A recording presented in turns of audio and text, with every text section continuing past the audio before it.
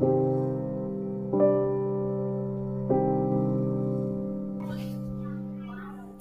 everybody, it's me again. Today we are going to talk about sunscreen since the weather is warming up.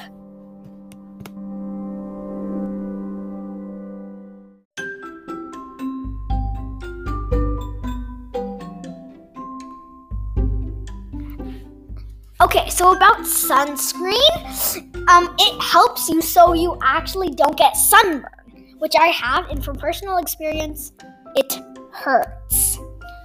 Okay, so we have a sunscreen that sprays, but you can use any sunscreen for it. So you put sunscreen everywhere, and remember, when your shirt jiggles, make sure to put it around your collar, and if your shirt goes up during the wind, put it on all parts of your arms. And if your shorts or pants go up, make sure to put it above the line, just to make sure so you don't get sunburn. Dun dun dun.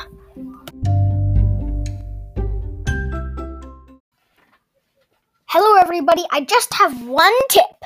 You should use mineral-based sunscreen, not chemical-based. Mineral-based is way better for the skin. Got it, everybody?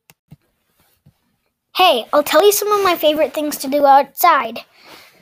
They are to swim, play on the play set.